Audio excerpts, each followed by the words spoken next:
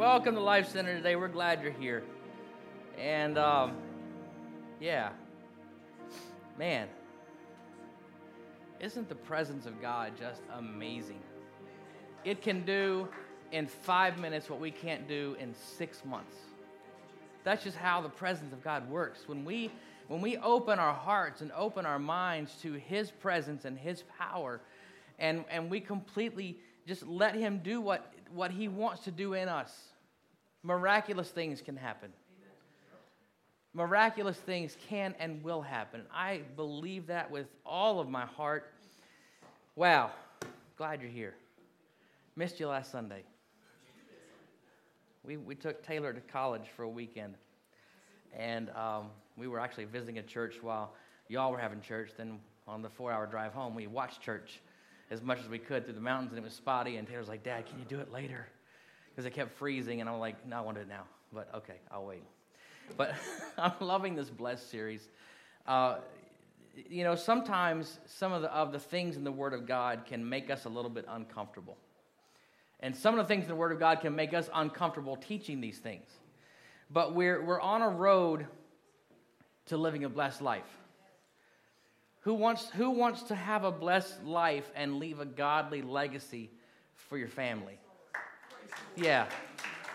See, it's not just about what we have right now. It's not just about what I can do and what I can possess and how much money I can have and what my 401k says or my Roth, whatever it is. It's not just about those things. It's about leaving a legacy of godliness to my family. What a great message last week. And I encourage this. If you can't be here on a Sunday, please Facebook Live, watch service. But if you can be here, be here. Because there is no substitute for being in the room when it happens. Is that right? So if you're watching Facebook Live, awesome. We're glad you're here, and we celebrate with you. But if you can be in the house, be in the house. And we're continuing our Blessed series today. Next week will be our last week. It's going to be a good one, so make sure that you're here. It's going to send us off into December when we're doing a series called I Am. It's going to be good. You do not want to miss a Sunday in December because we're talking about who God is to us. And it is going to be amazing. So we've been living in Romans 12:2 because it's everywhere we've been talking about. It's everywhere that we find ourselves because it's all about our mindset. Because our mind controls our actions. As a man thinks in his heart, some of y'all are finishing it, so is he. As we think, if we think we're awesome, we're going to be awesome. If we think that we're a loser, guess what we're going to be? We're going to be a loser. We had basketball practice this week, and one of a player that's near and dear to my heart said a derogatory statement about herself. And I said, no, we're not going to have that. You don't, you're awesome. And you can do whatever you set your mind to. We're going to be great. We're not going to, because I'm not going to say that right here. So, however we think, that's how we are. Romans 12:2 says this, don't conform to the pattern of this world, but be transformed how? Not by what you do. Be transformed by the renewing of your mind. That means your mindset changes. Then, after that, you'll be able to test and approve what God's will is, His good, pleasing, and perfect will. We learn from reading the Word of God and from teaching that we hear that almost every biblical principle, and I said this in a small group last week, every biblical principle that leads to blessing is countercultural. Let that sink in for a minute. Everything that the Word of God teaches us about blessing and obtaining blessing and walking in God's will is countercultural, meaning it contradicts what we're taught by society. Society says, get all you can get, and it's yours, and you're self-made, and all these things. And the Word of God directly opposes that. Furthermore, biblical principles like biblical stewardship that lead to blessing, they're not only countercultural, but they're counterintuitive, which means it doesn't make sense to us. It's not who we are naturally. We're not bent to that. We're not bent to giving. We're not bent to sharing because everything is ours. From the time we're this tall, it's mine. So with this dilemma being taught and influenced, one thing by society and another through study of God's Word, what can we do? We make a decision to Romans 12:2. We make a decision to follow biblical principles, even if they contradict society and go against our own understanding or predisposed instincts, because we trust God. And we trust His Word, and He is sovereign, and His Word is infallible, and it goes throughout history and goes into the future. So before I go into the main message, I have a story I want to share that's going to link to what we're doing. When I was 12, we moved from Kentucky to Indiana, and I lived there until I went in the Marine Corps, and then I had a friend that we liked cars, and we did all sorts of stuff together, and he was a couple years older than me. And he had this car. He lives in Missouri now. But he's a few years older, and we spent a lot of time together. He had an orange 1975 Camaro. It wasn't an amazing car, but it was a fun car. And we lived in a rural area. The population, I looked it up last night, the population today is 6,700. So it's not even Essex. Okay? 6,727 to be exact by the last census. So we'd play car games with other friends. There wasn't much else to do in town except play basketball or get in trouble. So we played car games. Car, C-A-R, not card. Car games like hide and seek. That's fun. Dangerous at times, but fun. So like hide and seek and things like that. The only thing with cars at night with no headlights. So fun times. Kids, don't do this. I will never forget one night on a back road, probably at above the posted speed limit. We're driving with no headlights because we're getting away from somebody who's playing hide and seek. So we're getting away, and we're going down this country 1.5 lane road, and what we didn't realize, there were train tracks up there. And if you out in the country at all, train tracks here, you like go over and boop, boop, boop, boop. It's like a little blip, little rough spot in the road. But out in the country, train tracks are usually 4 or 5 or 6 feet elevated off the surface of the road, and you drive up to the railroad track. Well, if you hit a railroad track going about, 60, 70 miles an hour, something's going to happen. So we saw this railroad track, and it was too late, because it was dark, and it's dark in the country. And all we had was a moon up in the sky. So we see this railroad track last time. We didn't say Jesus, but we hit that railroad track, and you would have thought that we were the Dukes of Hazzard in an orange car, because the car did leave the ground, and it flew for a minute, and then it landed, and it hit really hard and scraped and all kinds of stuff, and we had to stop to make sure that all the pieces and parts were still on the car. I'll never forget that. So, yeah, God watches over us even in our stupidity. But I said all that to say this. Whenever we would separate, whenever he would go home or I would go home, he would always say one thing: keep it between the ditches. That was always his parting statement. Keep it between the ditches. Who's ever driven into a ditch? 5, 6 of y'all. Last year, my neighbor, we have at the end of our road, we have this big ditch. It's probably 6 feet deep. And my neighbor drove into this ditch, and I had to go pull him out with my truck. Ditches are a place to avoid. You mess things up. You hurt things when you go into a ditch, especially with a car. So we're going to talk about 2 ditches today, and I said all that for this. We're going to talk about 2 ditches that border the road to blessing. And we're going to talk about how to stay out of them. Is that okay? All right, here we go. Today, I want you to leave here determined that you are going to keep it between the ditches. Thank you. You're tracking. You're with me. If you pull back a little bit and do a higher view of what's going on, not just what's happening today, you're going to see that through 3 series that we've taught in the past 2 years, we're leading you on a road to living, not just having a blessing, not just having a momentary success or a momentary thing that you can say, oh, this is awesome, but leading you to living a blessed life. Not just a one-time event, not a one-time high, but a life that is blessed, a life of blessing. And there's purpose to what is going on. And if you're paying attention, you're hearing principles that will radically change your life, and it'll unleash blessings of God in your life, in the life of your family. But in that equation, the only variable, God is constant. He said, I am God and I change not. He's the same yesterday, today, and forever. The only variable in this equation is not God, it's us. So we have to make sure that we are aligned with the Word of God. We have to implement principles in order to obtain the blessing, to fulfill our purpose, and to leave a godly legacy and a blessed legacy. So let's talk about these ditches. When it comes to money and it comes to wealth, a healthy biblical road that leads to a life of blessing, it does have a ditch on each side.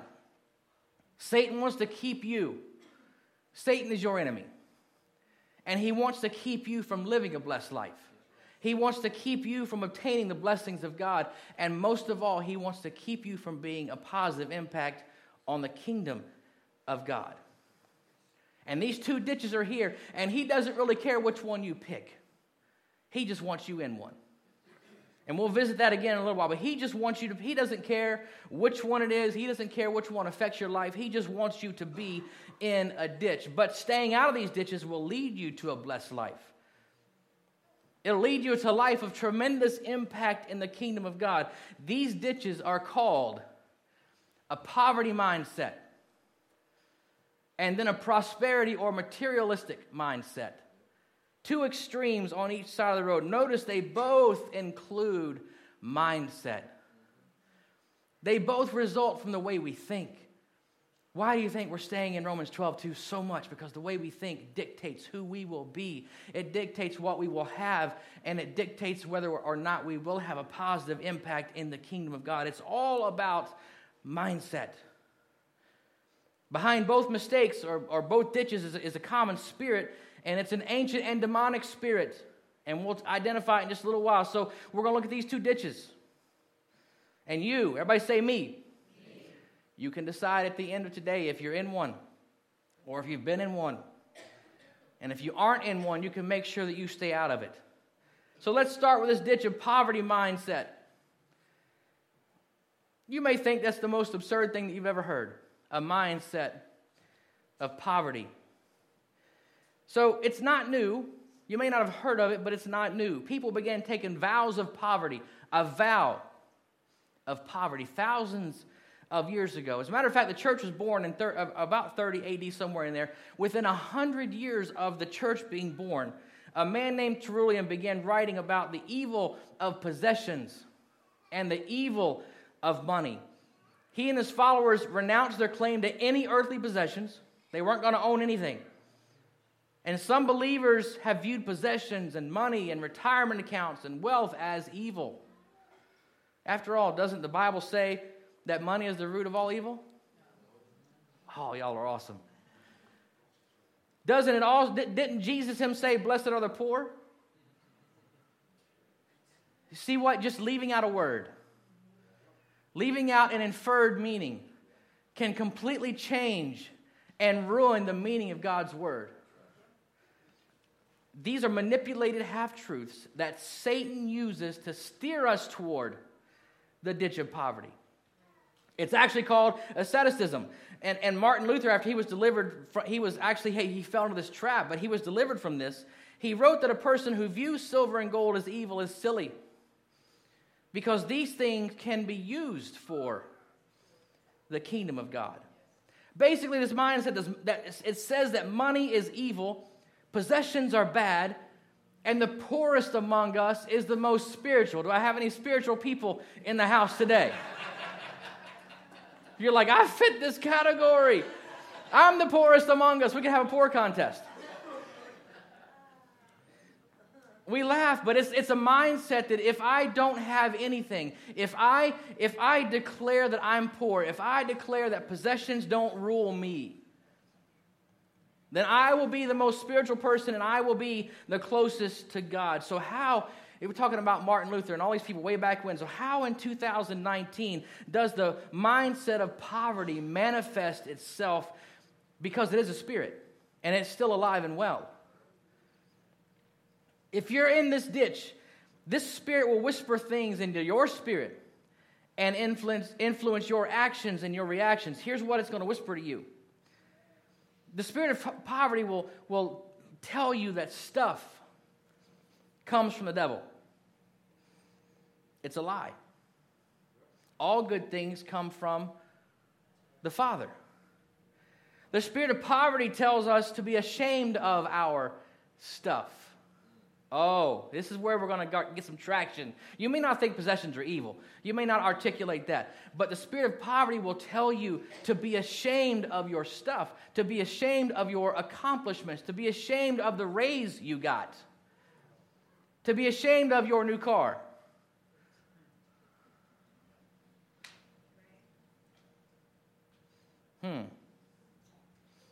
If we believe that stuff is evil, we're going to be ashamed of what we have. It's simple logic. Most believers, most people in this room, actually all of you, none of you will be convinced to join a monastery and give up everything you have. I don't see any of us doing that. Nope, no thank you. It's not going to happen. But that spirit may influence you just enough to be ashamed of the blessings of God in your life. And it's still accomplishing its purpose. Oh, y'all, there's some stuff here. We got to get it. The spirit of poverty tries to make us think and portray that we paid less than we really did. When a friend just go with me. When a friend compliments you on a new item, do you feel the need to downplay the cost of said item? Oh man, I like those shoes. I got these things 76% off. Can you believe that? They were $100. I got them for $24. You're not just proud of your frugalness. You're downplaying what God has blessed you with because you're ashamed of it. Oh, it's going to get in your business, I promise. See, the spirit of poverty is subtle.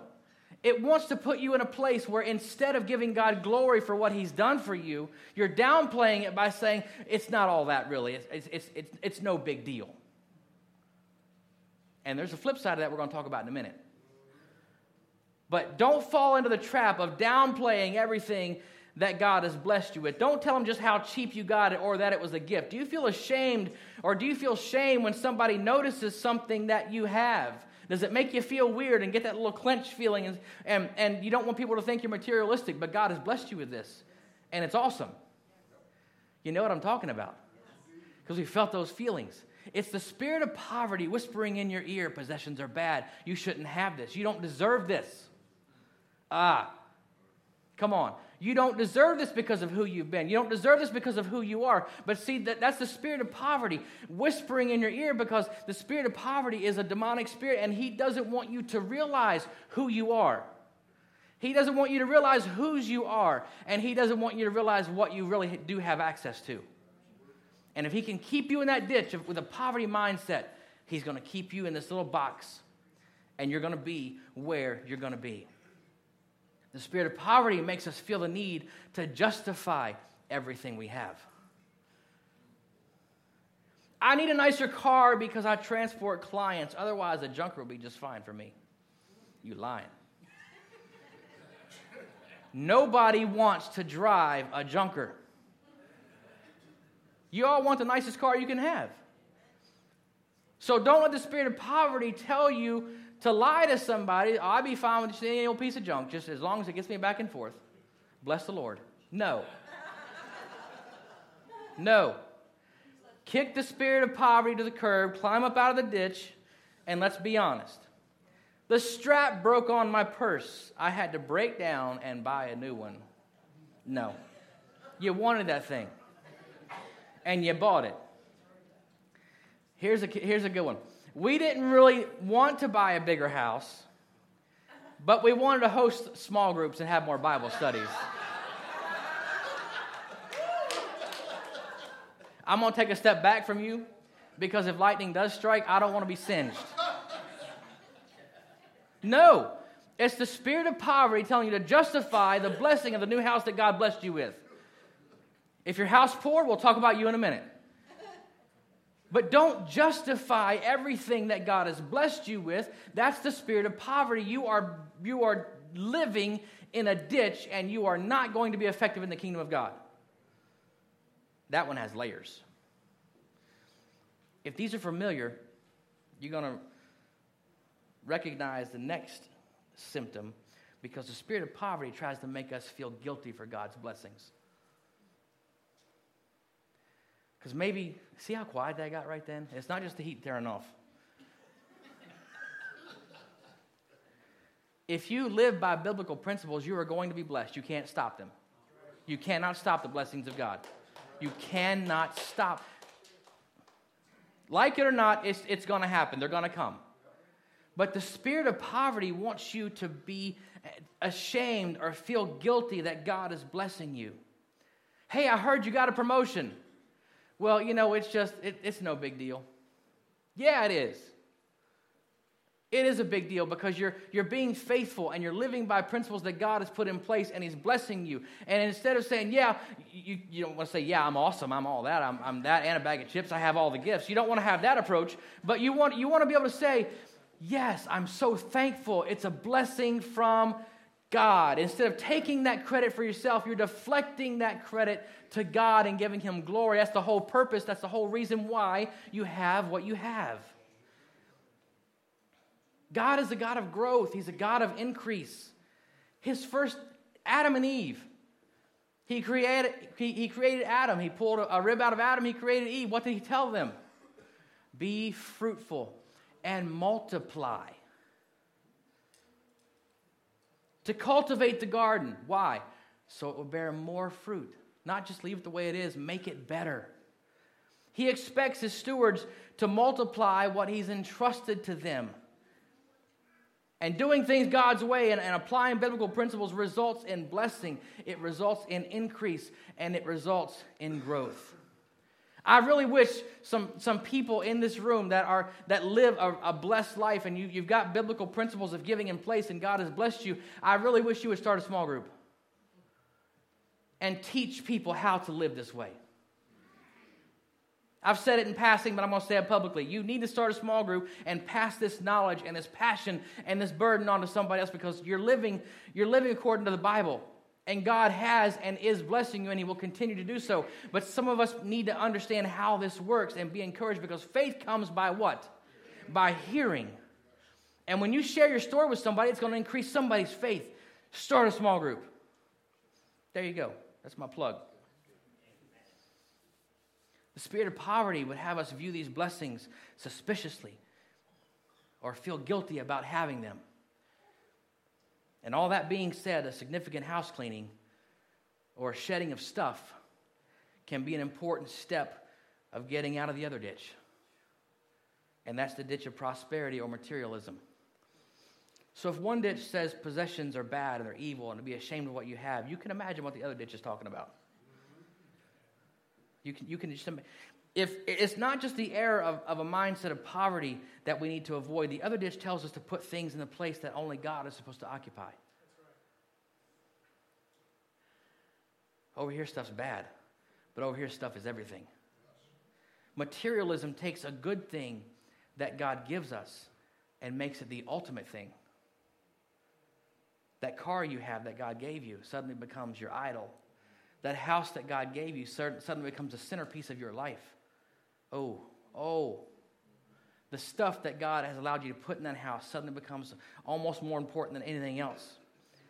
In the same way that some Christians have embraced poverty mindset, others have embraced the prosperity gospel, and that's a lie too. God's not a vending machine. It's not Monopoly. You can't have... Because you give $5, don't expect $500. It does not work that way. The second ditch says, I have to accumulate as much as I can. When the spirit of poverty says that stuff comes from Satan, materialism convinces us that we earned it. See, there's a difference in having a mindset of God is blessing me versus a mindset of I earned it and I deserve it. See, then you're elevating yourself to a position that you can't occupy. We can't own that spot. It leads to this. In Mark 4:19, the scripture says, But the worries of this life, the deceitfulness of wealth, and the desire for other things come in and choke the word, making it unfruitful. That means your desire for more and your materialistic desires and wants and wants and wants and wants choke out the Word of God that says if I live a principled life by the principles and teachings of the Word of God, I will be blessed. But the spirit of materialism says I will be blessed if I have to bless myself. That I'm going to have this no matter what. I'm going to push until I make X amount of dollars no matter what. Everything I have is mine. I'm not sharing any of it. I'm not going to practice biblical stewardship because it's mine, and I get to say what I do with what I have. That's the mentality of the Spirit. As much as the spirit of poverty whispers and says that everything is bad and don't claim it and it's all this stuff, this other ditch over here says, it's yours, you earned it, keep it, you have every right to it. In reality, they're the blessings of God. The spirit of materialism constantly whispers things like this. Significance and security come from nice things. They come from money. If you had more money, you would be happy. You're falling behind. Others are doing better than you. Oh, others have more than you. More money would solve all of your problems. You and your hard work are responsible for your success. See, it's easy for us to get into a place where we're experiencing the wind of God in our sails, and we're experiencing a change in our life, and we're in a position where we're getting elevated, we're making more money, we're doing better. It's easy for us to get to a place where we deserve it. And it's easy for us to get to a place where we can say, I did this. I'm hustling. It's my hustle that's got me where I am. It's my tenacity that's gotten me where I am. It's my beast mode. We're going to talk about the beast in a little while, but not the one you're wanting to talk about. I promise I'm going to talk about it in a minute. Your hard work and your drive are responsible for your success and where you are and the money you have. And it only makes sense with you have more money to buy more stuff. Isn't that logic? Man, you get more money instead of driving a Honda. You can drive whatever you want to. I'm not going to name cars. I don't want to make anybody feel bad. Instead of driving a little, who remembers Yugos? I'm dating myself. But back in the 90s, there was this car called a Yugo, Y-U-G-O. You didn't go very far. This car cost $3,000 brand new. It had a 3-cylinder engine. My mower has a 3-cylinder engine. That puts it in perspective, right? My mower has a 3-cylinder diesel engine, and this car had a 3-cylinder engine. So you may not have to drive a Yugo, but it doesn't mean let's go to Maybach. You don't have to drive a Maybach. How's that? Nobody in here has one of those.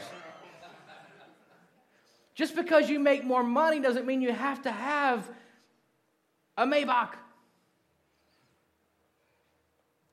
When you see something nice a friend has gotten, instead of simply celebrating with them, your first question is, where'd you get it? Because you're going to go buy it. Because you can't have somebody doing better than you because you're materialistic. Ouch!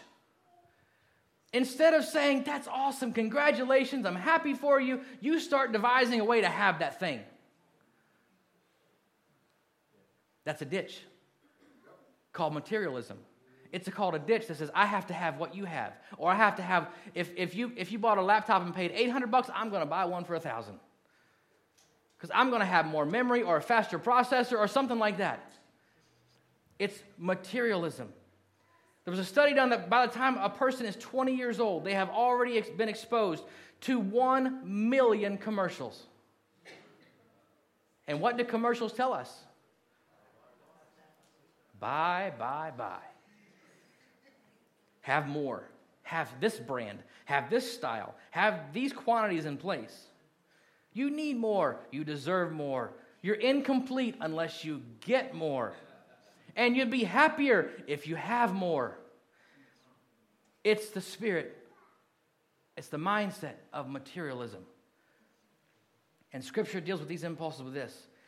In 1 John 2, for everything in the world, the lust of the flesh, the lust of the eyes, and the pride of life comes not from the Father, but from the world. Notice it didn't say cars, houses, clothes. It named a spirit. Because it's not the car that drives your desires.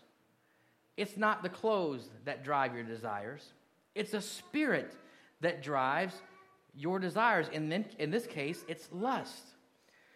Materialism attaches your self-worth to your net worth. Oh. If you've ever been in a place where you have no money in the bank, you know you have bills coming to the bank that there isn't enough money to cover, you're putting $2 in your gas tank, which back in the day, that got you 2.5 gallons. But now it might get you 1 gallon.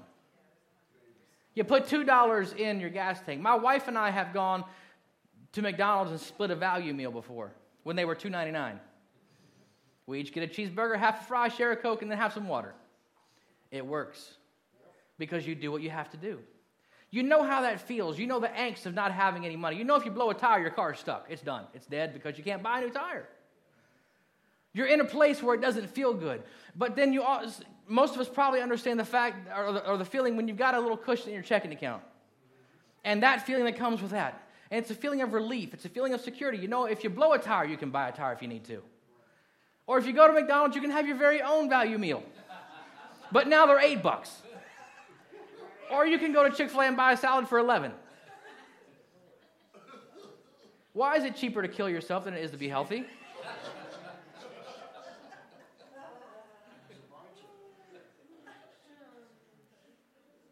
Food that gets processed through a factory that have enough toxins to kill you and cause cancer is cheaper than something that grows out of the dirt that will be healthy for you. It doesn't make any sense. But materialism attaches your self-worth to your net worth, and that's not what God intends. This mindset takes our attention from God and puts it on stuff. And that's the goal of this mindset. And that's the goal of the other mindset. They both have the same goal. One is for poverty, one is for materialism. They both have the same goal of taking your mind off of God and putting it on stuff. Over here, stuff is bad. Over here, stuff is everything. In the center of that road is the will of God. And that's where we need to be. Everybody say, I'm going to stay out of the ditch. There will never be enough. The Bible says the eyes of man are never full. That means there's always something else that we want. I challenged you 2 weeks ago to take an inventory of your stuff. I'm not going to ask questions. But I hope some of you went home and walked through your house. I hope some of you went home and opened closet doors and opened drawers and all those things to see where you are in your pursuit of stuff. About a year ago, I decided to clean out my t-shirts. Who likes t-shirts? Anybody? My daughter's hand just shot straight up. She comes to my closet now and gets my t-shirts. I like t-shirts. And I decided I was going to clean out my t-shirts. And I went, I had like 4, 5, 6 stacks in the floor. And they're all folded nicely and square and proportional and all this kind of stuff. And I start going through, okay, I can get rid of this one. I can get rid of this one. I can get rid of this one. I got rid of over 50 t-shirts. Yeah. True story. But here's the thing. I still had 60.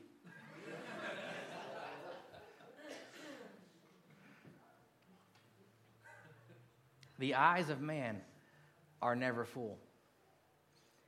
Because if I see a cool t-shirt, you know what I'm going to do? Especially if it's on sale. If it's $15 or under, that baby's mine. And it's just the way it is. I like t-shirts. They're cool. Y'all get it? That's just where we are. Do an inventory of your life. Look at your t-shirt section of your closet. It's that simple. But it sheds a light on who we are. It sheds a light on our mentality. How big is your closet? Is it full? How many closets do you have? See, I got a little something right there. Satan doesn't care which ditch you fall into as long as you're in one, because both serve his purpose. And that's to take your focus off of God and his kingdom. They both remove you, listen to this, they both remove you from faithful kingdom stewardship. And with either one, you've given money and stuff a place in your life it should never have, because both ditches will rob you of peace. With one over here, it's all bad. But with one over here, you never have enough. Man, you get a car and it's got all kinds of options and you're happy for 6 months.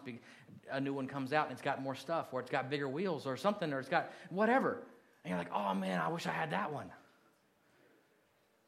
That's just how we are. That's how we're wired. That's why I said at the very beginning of today that not only are principles in the Word of God counter-cultural, but they're counterintuitive, which means they fly in the face of how we operate and how we're wired.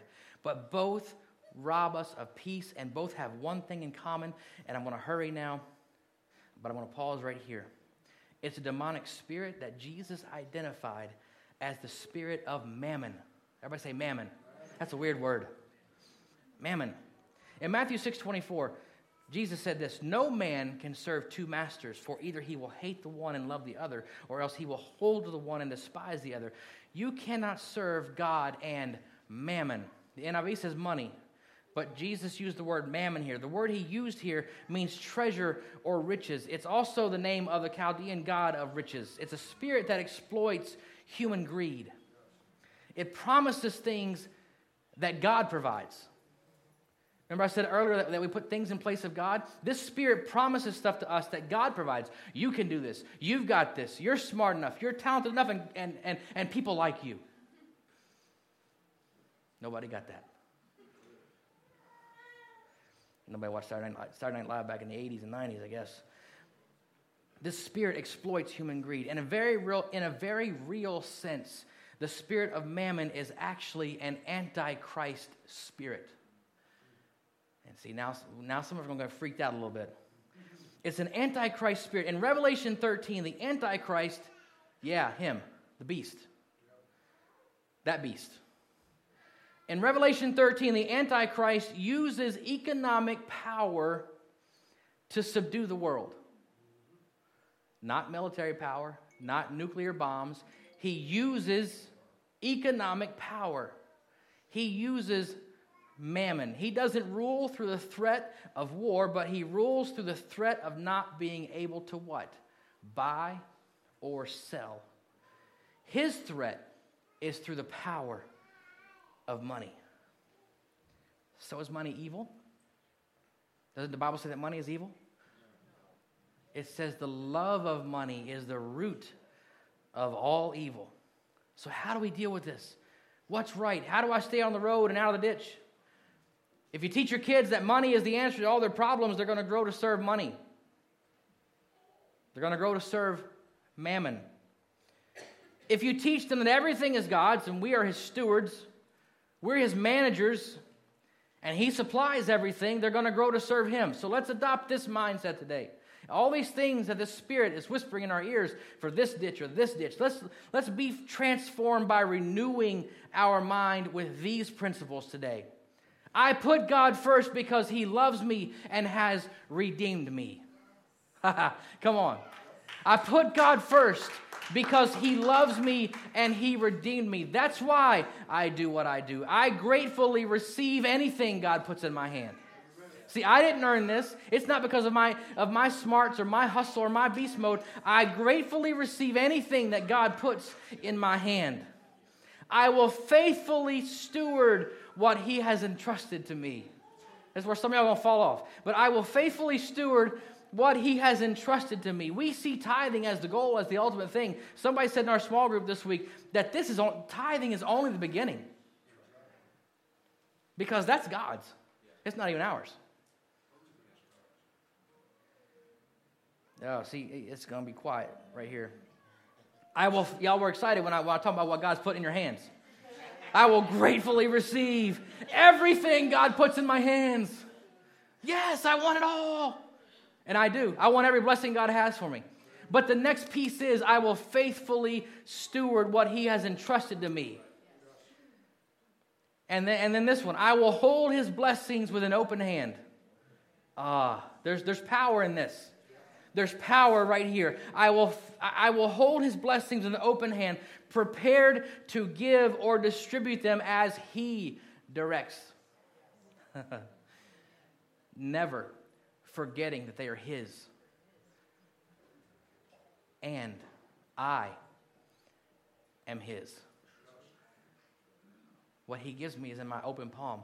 I'm not grasping it. I'm not holding on to it. I don't have a death grip on my money. I don't have a death grip on my time or my talent. See, just because you're a servant doesn't mean you're a giver. Some people serve instead of giving. When you marry those two, you're going to unleash power in your life that you have never experienced before. I'm talking about living a blessed life and leaving a godly legacy. When you marry service and giving, oh my goodness. If you hold one out, if you serve so you don't have to give your money, or if you give your money so you don't have to serve, sorry, you're still going frustrated. But I will never forget that everything I have is his and I am his. God wants to bless you. He wants to bless you. The gospel is neither a poverty gospel nor is it a prosperity gospel. 2 Corinthians says this, God is able to bless you abundantly so that in all things at all times, those are absolutes. They're not situational. In all things at all times, having all that you need, you will abound in every good work. That means you're serving him. His blessings aren't always material or measured in dollars, and I'm got my turbo boosters on right now. We're blessed through redemption. We're blessed with protection. We're blessed with direction for our lives. We're blessed with provision for our lives. All blessings, all from our Heavenly Father. Those are all blessings. It's a blessed life. We can't forget where they come from. It's God's will for us to be a blessing and be blessed. Be blessed to be a blessing. We've all heard that before, but here's the hook. God's not into stuff. He doesn't care about the stuff. He cares about your heart. He cares about your heart. The key to stewardship is not putting your focus on getting more, nor is it putting a focus on having less. It's neither one of those. Get that out of your mind. The goal is to focus on God with gratitude and joy for the privilege of knowing him and being blessed by him. When we know, I'm not talking about when we think or we acknowledge, when we know that we are God's and everything we have is God's, when we celebrate that, when we live by that, we're walking the middle of the road. We're not in a ditch. We're being good stewards. We're heading in the direction of blessing. We're heading in the direction of favor with purpose, and we're heading in the direction of legacy. Let's stand together. The only variable in all that, the only variable in this equation of blessing and purpose and destiny and legacy, all those awesome buzz keywords that we love so much, the only variable in all of that is us. Because God is the constant, and I am the wild card. And if I am to live a blessed life, if I am to walk in purpose, if I am to stay in the middle of this road, if I am to leave a godly and blessed legacy for my family, then I must be transformed in my mind first. Because the transformation of my mind transforms everything that I am and everything that I will be. When I'm transformed in my mind, change will follow. Change will follow. My goal for you today, my prayer for you today, is what my buddy used to say every time he left. Keep it between the ditches. It sounds like a redneck thing to say. It is. It is. It's all the way redneck. It's okay. I embrace that. It's fun. But why did I tell that stupid story about a car flying through the air and us thinking we're going to die and saying stuff I can't say in church? All that stuff. Why did I say all that stuff? So that something will stick in your mind. When you feel bad about a promotion, when you feel bad about the balance in your checking account, not that it's low, but when you have a good balance in your checking account and you feel that pang of guilt, instead of saying or having those feelings of, this is bad, I don't deserve this. It's just me, I don't deserve this. Instead of having those feelings, you can just say, God, thank you. Thank you. I know that I made a commitment to you to put these principles in place in my life.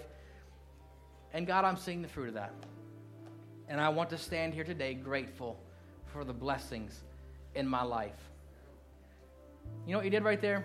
You were driving along that road to blessing. You're driving on that road to legacy and prosperity and all that stuff. And your tire started sliding off in that ditch with those feelings of guilt and being ashamed of what God has given you. And in that moment where you said, God, thank you for what you've given me. I appreciate the gifts in my life. You just saved yourself out of that ditch. You just corrected the right amount and you're back on that road. You're back between the ditches. And conversely, when you're driving down the road and you got new tires on your car, the Bluetooth works, the heater works, the seats aren't ripped, you're feeling good about yourself, you just got it waxed and it's all pretty and shiny and you're feeling like all that. And you start to have those feelings of, man, I'm awesome. Look what I've been able to do. I started at the bottom and now I'm here. Look what I've gotten through my hard work and my tenacity. Man, I stayed after it and I've been wanting this car for 5 years and I finally got it. And you start having those feelings of self-sufficiency and pride in your possessions. You can realize what's creeping into your spirit. And you can realize that spirit of mammon is whispering in your ear, look what you've done. Look what you have through your hard work, through your intelligence, through your education, all those things. Look where you've gotten yourself. And you can realize what's going on. Now you can identify this. Maybe before you couldn't. But after today, you have no excuse. You can identify these things. And you say, oh, I realize what's going on. Thank you, Jesus, for the car that I'm driving right now. Thank you for the gift that you've given me. I appreciate what you've done in my life. I couldn't be where I am without you. Thank you for the blessings in my life. You just kicked the spirit of mammon out of the car, and the tires that were going in the ditch, you've corrected. Now you're back on the right road. Don't be proud of yourself. You're going to get back in the ditch. Thank God that he spoke to you. Thank God that you were positioned, that you had spent time in prayer with him and relationship with him, that he could be louder than the spirit of mammon. Because if you don't, he won't be. And say, thank you, Jesus, for where I am. Thank you for how you blessed me. Thank you for the gifts in my life. Help me to be faithful in every area. And you've just recentered yourself again, trucking down the road with headlights on, seeing the railroad tracks, toward legacy, prosperity, blessing, all the things that we want, because we're centered and we're staying out of the ditches.